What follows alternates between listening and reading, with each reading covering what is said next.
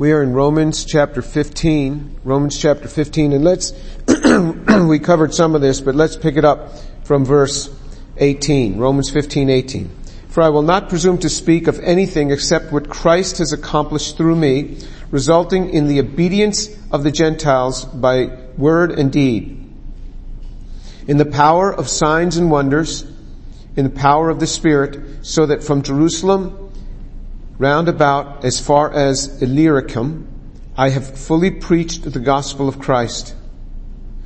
And thus I aspired to preach the gospel not where Christ was already named, so that I would not build on another man's foundation. But as it is written, they who had no news of him shall see, and they who have not heard shall understand. For this reason I have often been prevented from coming to you, but now with no further place for me in these regions, and since I have had for many years a longing to come to you whenever I go to Spain, for I hope to see you in passing, and to be helped on my way by you, when I have first enjoyed your company for a while. But now I'm going to Jerusalem, serving the saints. For Macedonia and Achaia have been pleased to make a contribution for the poor among the saints in Jerusalem. Yes, they were pleased to do so, and they are indebted to them. For if the Gentiles have shared in their spiritual things, they are indebted to minister to them also in material things.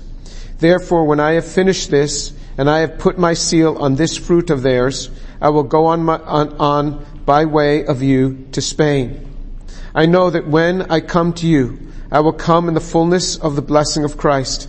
Now I urge you, brethren, by our Lord Jesus Christ and by the love of the Spirit, to strive together with me in your prayers to God for me, that I may be rescued from those who are disobedient in Judea, and that my service for Jerusalem may prove acceptable to the saints, so that I may come to you in joy by the will of God and find refreshing rest in your company. Now the God of peace be with you all. Amen. So we had talked about in verse 14 of this chapter how after this very strong epistle, they may have gotten the wrong idea that maybe they felt that Paul was not substantiating their witness in Christ, their love for the Lord. And Paul is then comforting them and saying, no, I know you're great folks. And he says that I just needed to get these things communicated. And now he says that he's going to go on in ministry, and he starts making boast of what the Lord has done through him in verse 18. He was very excited about what the Lord had done through him. Remember, he was the apostle to the Gentiles, and he says, what Christ has accomplished through me, resulting in the obedience of the Gentiles by word and deed. So he has this 1,500-mile circuit, this 1,500-mile distance that he's gone from if you look from Jerusalem, from Israel, all the way up into Illyricum, that he's gone this 1,500-mile distance. And so you see that he's accomplished a lot, and he's not, I'm no good, I'm just so terrible, and, it'd just be better if I weren't even alive. No, look what God has done through me. And I'm very pleased about this, what God has done, because the Gentiles, so many Gentiles were coming in. And this was through his ministry. And he says, I've accomplished everything I need to in this part of the world. Now he has a desire to go to the eastern part of the Roman Empire. He's covered the western part. He desires to go to Spain, the most eastern part of the Roman Empire. And he says, I'll stop by in Rome to visit you. And that's what I'll do, is I'll stop by on my way to Spain. So that was his desire, to go to Spain. You see, he had plans to do this. You don't always get to have plans fulfilled, but that is what he aspired to. He was in his late 50s at this time, maybe 58, 59 years old, maybe 60, somewhere around that in age. It's presumed he died. He was beheaded by Nero when he was about 62 years old. In Rome. But he wants very much to go to Rome. And then he says in verse 20, And thus I aspired to preach the gospel not where Christ was already named, so that I would not build on another man's foundation. So he's not going to go to have just to try to build on another man's foundation there in Rome. That's already been built, but he's going to visit them. But he says, but as it is written, they who had no news of him shall see, and they who have not heard shall understand. So he's saying that I desire to go to these places where the Christ has not yet been preached, because it says in the prophet Isaiah, in Isaiah 52 verse 15, they who had no news of him shall see, and they who have not heard shall understand. So he puts himself into a prophecy from the prophet Isaiah, something that was happening, that Isaiah had prophesied like 650 years earlier. So Isaiah's prophesying something 650 years earlier, and Paul drops himself right into that prophecy and says, just as it is written, there's going to be people who have not heard of him. That's where I want to go. People who do not understand, I want to go and share with them. This is exactly what we should be doing. We should place ourselves into scriptures in the Word of God, in the sense that we take the Word of God and we make it a part of our life. I've mentioned a friend of mine before. His name was John Penny. He's gone to be with the Lord now. He was a drug salesman in Columbia, South Carolina. I taught for 11 years in Columbia, South Carolina at the University of South Carolina before I came to Rice University. And John was selling drugs. Some Atlanta-based drug dealers wanted to get the Columbia, South Carolina business. They came in, they shot John in the back.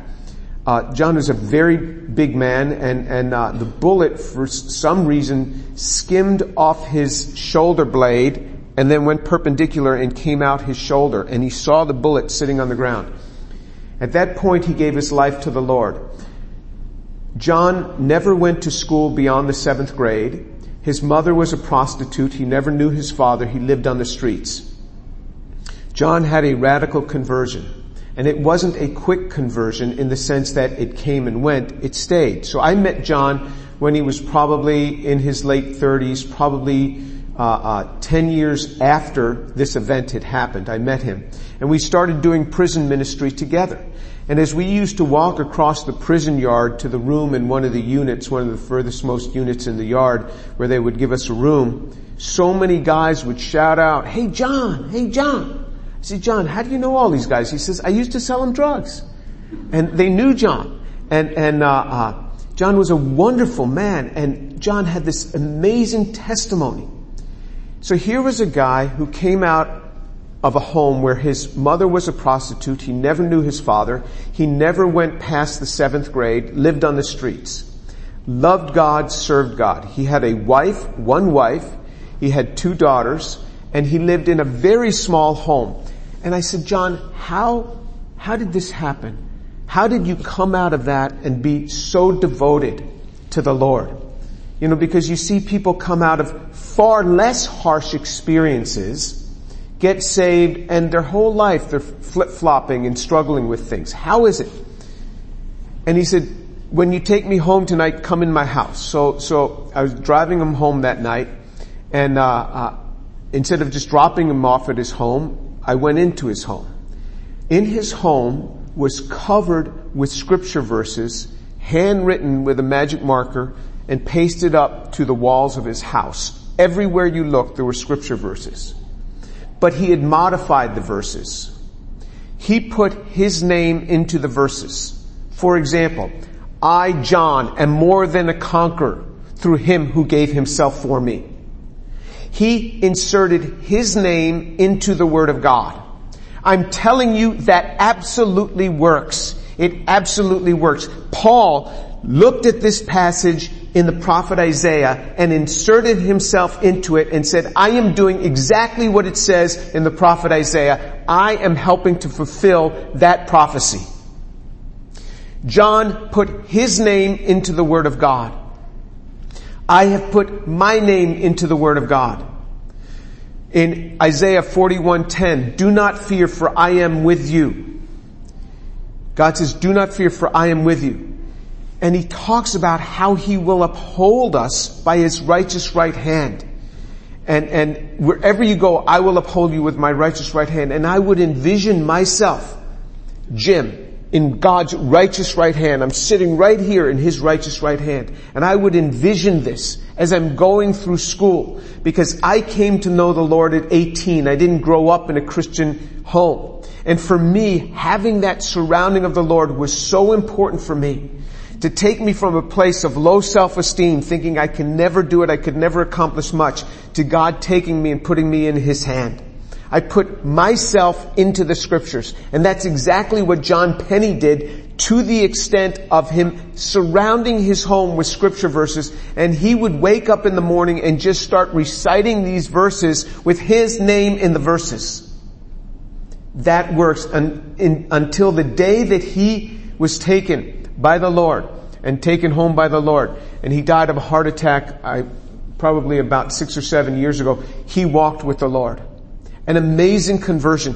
Paul does this. He takes his own life and he sees it in the context of scriptural prophecy. We can take our own lives and put it in the context of the scriptures, where we insert our name into this and we become a part of God's word, because remember, the universe conforms to God's word.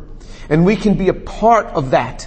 We can be a part of that. And when we view ourselves in that context, it lifts us above ourselves. Look, this is no longer about me. I am fulfilling now exactly what's written in the Word of God. When he loved me and he gave himself for me, I put my name into that. He loves Jim and he gave himself for Jim. If that bothers you, then don't do it. But for those of you that want to capture this treasure, I urge you, insert your name into these verses that bring encouragement, because these are the promises of God, and let that be an encouragement to you. Verse 22, for this reason I've often been prevented from coming to you. So in verse 22 he says, I've many times wanted to come and visit you in Rome, but I've just been too busy. For this reason, this is why he's never been to this church in Rome before. He didn't found this church, but he's never visited it. It's a very famous church. He's never visited it, and he says, because I've just been, so busy. He says, but now I've accomplished my work here in this territory. From here to Illyricum, I have, Illyricum, from here to Illyricum, I have accomplished the work that you have for me here. Now, I'm going to proceed to Rome. That's my ultimate goal, is to go to Spain, and I'm going to stop off in Rome on my way to Spain. And I'm going to be encouraged there by you. He says in verse 23, but now with no further place for me in these regions, and since I have had for many years a longing to come to you, whenever I go to Spain, for I hope to see you in passing and to be helped on my way there by you when I have first enjoyed your company for a while. So he says, I'm going to go to Spain, and I'm going to be helped in going to Spain by you. He volunteers them. He says, when I come to you in Rome, I'm going to be coming through Rome. I'm going to be encouraged by you. I'm going to spend some time with you, and you're going to help to fund my way into Spain. I mean, isn't that a bit presumptuous? That he should say, you guys are going to fund me as I go into Spain. But he knows a mature church, and he told them that they were mature back in verse 14. He says, concerning you, my brethren, I myself am convinced that you yourselves are full of goodness, filled with all knowledge, and able to admonish one another. Remember that being able to admonish one another, these are mature people, because the immature, if you admonish them, if you correct them, you give them a word of correction, they never come back. They never come back. Let them go. Just let them go. They'll go somewhere else, they'll get corrected, and they'll go again somewhere else. A sign of maturity is that you can undergo correction without feeling that you have to leave. And so he says, I know you're a mature church, you will help me on my way. He volunteers them to help them on his way. So they're going to underwrite his mission into Spain. That's what he's planning to do. And he didn't bat an eye at doing this, because he expected in the body of Christ that if you are mature in the body of Christ, you are a giver. If you are mature in the body of Christ, you are a giver. I came to know the Lord at the age of 18. When I started going to church I became a part of the local church at the age of 19, and it was the biggest part of growth for me. I learned the vast majority of what I know about the Bible, about the Lord, I have learned through the church. You think, your Jewish upbringing taught you so much. I learned nothing in my Jewish upbringing because I grew up in a secular home. If I had grown up Orthodox, it would have been very different. But I grew up in a secular home. So I am greatly indebted to the church. I started tithing as an undergraduate. I didn't have a job. My parents paid for my way through school, and they would send me a monthly amount of money to get me through school. I would give a tenth of that. You said, well, how'd you survive? I survived just fine. I would give a tenth of everything that they sent me. That was now mine, and I gave a tenth of it. And then in the summertime when I would get summer jobs, I would always pay a tithe on that. And yes, I was a student, but I always paid a tithe on that. And I always had this expectation that I had to give. I had to contribute. Paul expects that. He expects that of the mature. That we become givers. And if all you do is take and think, well, I just don't have much to give right now, you always have something to give. If you have food on your table, how are you getting that food? Somehow that's coming to you. Somehow you can give a portion of what you get. And it starts now. It starts while you're in the stage. And I want you guys, you're going to see graduates come up here. And we're going to bless them on their way. If they are getting a job, I want you to don't hesitate to approach them if you're going away on a mission trip as a student. Approach the new graduates to support you on your mission trip. Go ahead. Support them. And they're going to start getting a job. Let them start supporting you. They'll start tithing to their local church and they will start supporting you. That's up to them.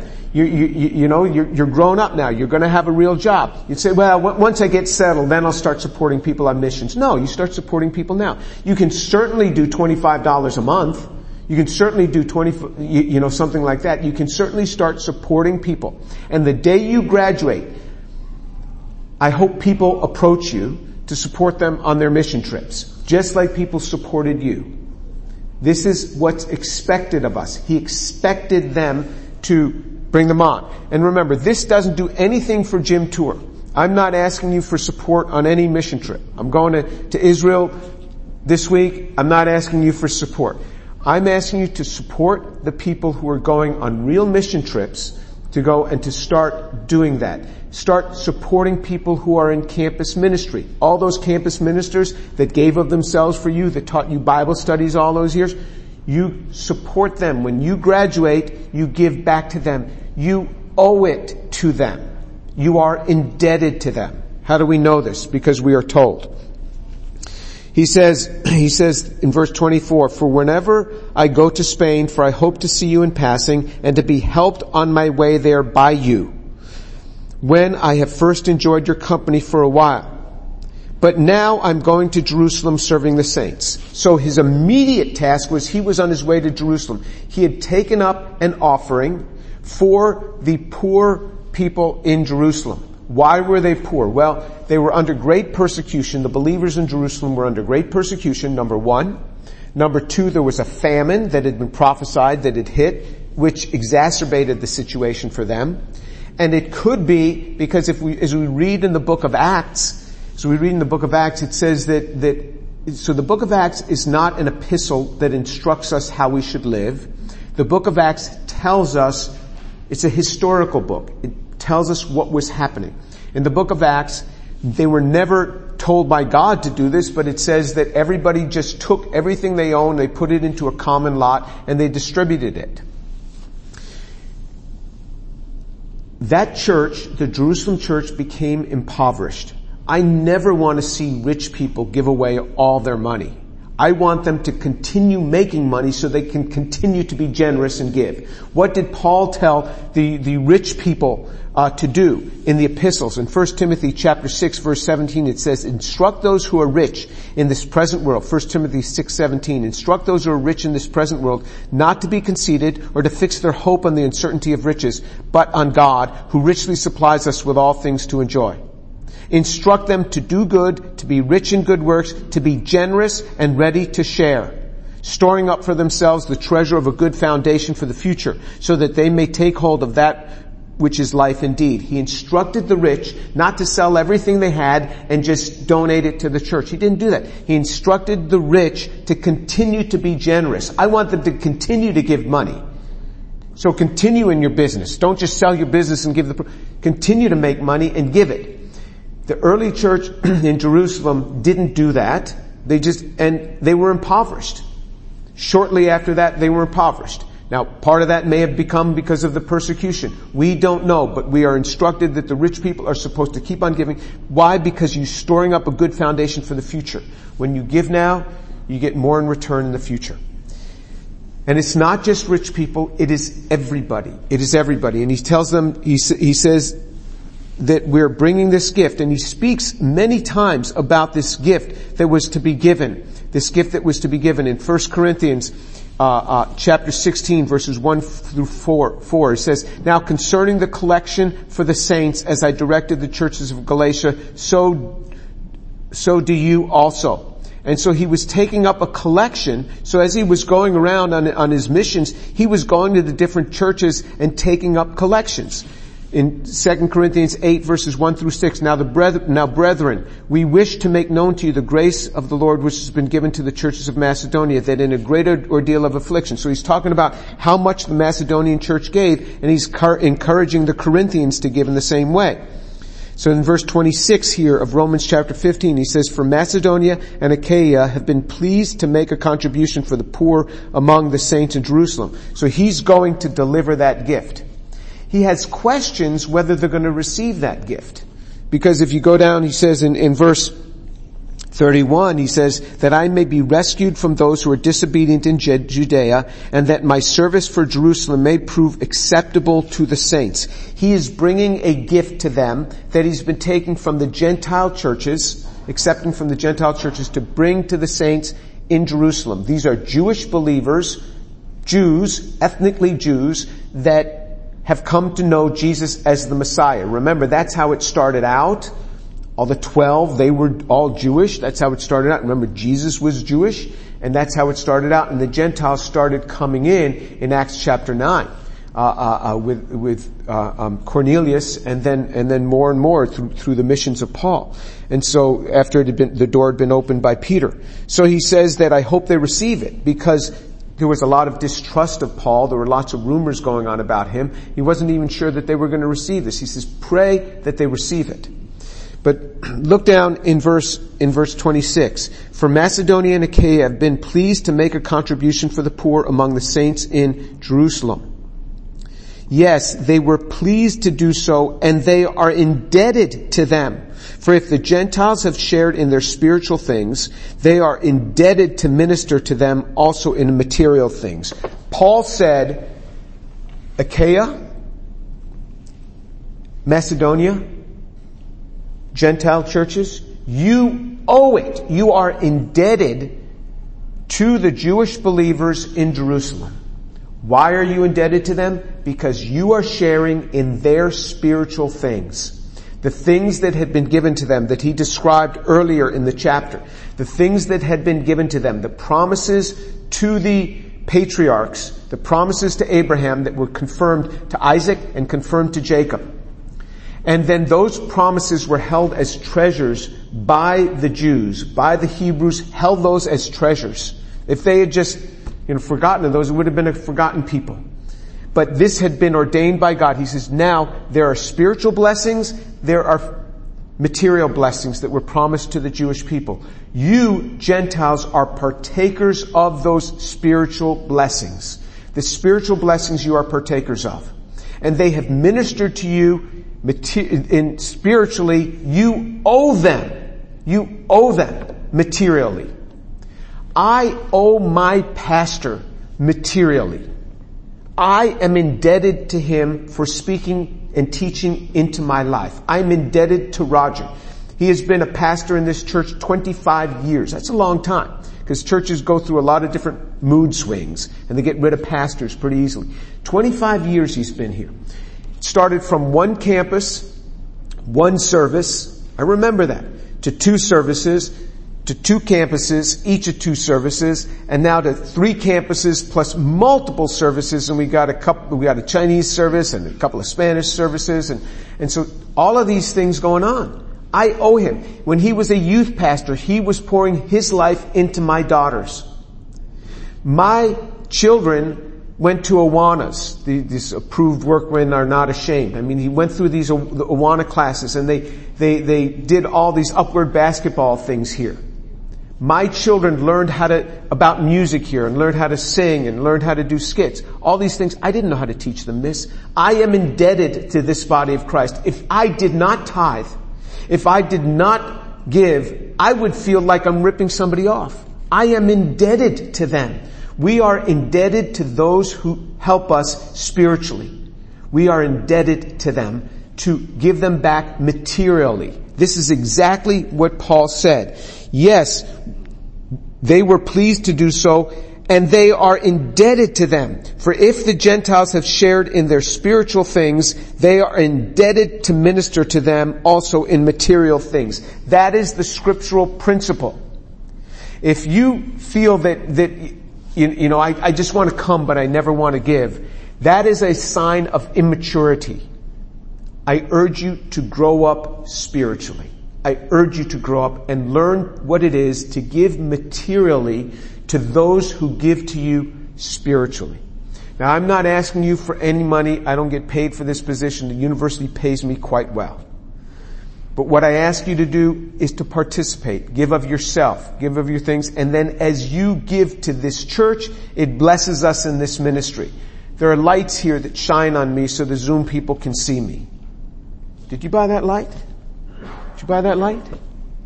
Somebody bought those lights. That comes out of the church budget. All of the Wi-Fi system. And then when we had to go to all Zoom, they put in an ultra-fast Wi-Fi for classrooms. So they have the public user Wi-Fi that you guys are using, and then they have a password-protected Wi-Fi for the classroom that I'm using that's got a dedicated and faster speed for me here, because I'm going through the Zoom connection. Who paid for that? Who installed it? These things are up in this high ceiling. Who did all that? Somebody had to pay somebody to do that. How was that done? That's what happens. You give materially for when you're benefiting spiritually. We give materially. This is what we are called to do. It's a sign of maturity. You don't have to do it. And if you don't do it, it's a sign of immaturity. Right? This is what mature believers do. This is what he's saying. And it's not like, I went fishing for this verse. I mean, it's right here. It's in our portion. It's in Romans. So this is what it tells us to do. This is what he calls us to do. He calls us to participate in this way. And he ends up going into Jerusalem, and he ends up being arrested, and he ends up in prison in Caesarea. He ends up in a shipwreck, and then ultimately ends up in Rome in chains. And he's put under house arrest for 2 years. And we'll hear more about that next time that we gather. I want to wrap this up so that we can spend some time praying for the graduates. Let's pray. Father, I thank you so much for your word. Your word is true and your word is good. And Father, I pray that you take the believers here, and if there be any hint of resentment in them, Father, that you would work that out of their hearts, and that they would gladly give materially to those who have given their lives for them spiritually. That they would start to donate into the ministries of those campus workers that have put into their lives, those that are teaching them spiritually, that they would give materially. Father, I pray that you would make them mature believers, able to be admonished without taking offense. Father, that you would teach them to be cheerful givers, to say, I have to give this because I am indebted to those who are giving to me spiritually. Father, I pray that you would do that you would work in their lives and work in their hearts, that they would be generous, that they would learn to give a tithe, that they would learn to give a portion of what you've given them. Lord, your grace abound upon them. Father, for the unbelievers that are here, the unbelievers that come in, Lord, I pray for their lives as well, that they would come to know Jesus so that they could enter in and participate in these blessings. Lord, your grace abound, I pray. Bring them to Jesus. Father, I pray that I see a salvation today, that today I see a salvation. Lord, let me participate with you in this, that I could bring somebody to Jesus today, and then Jesus can present them to his Father. Glory be to your name. Let Jesus be glorified. Amen.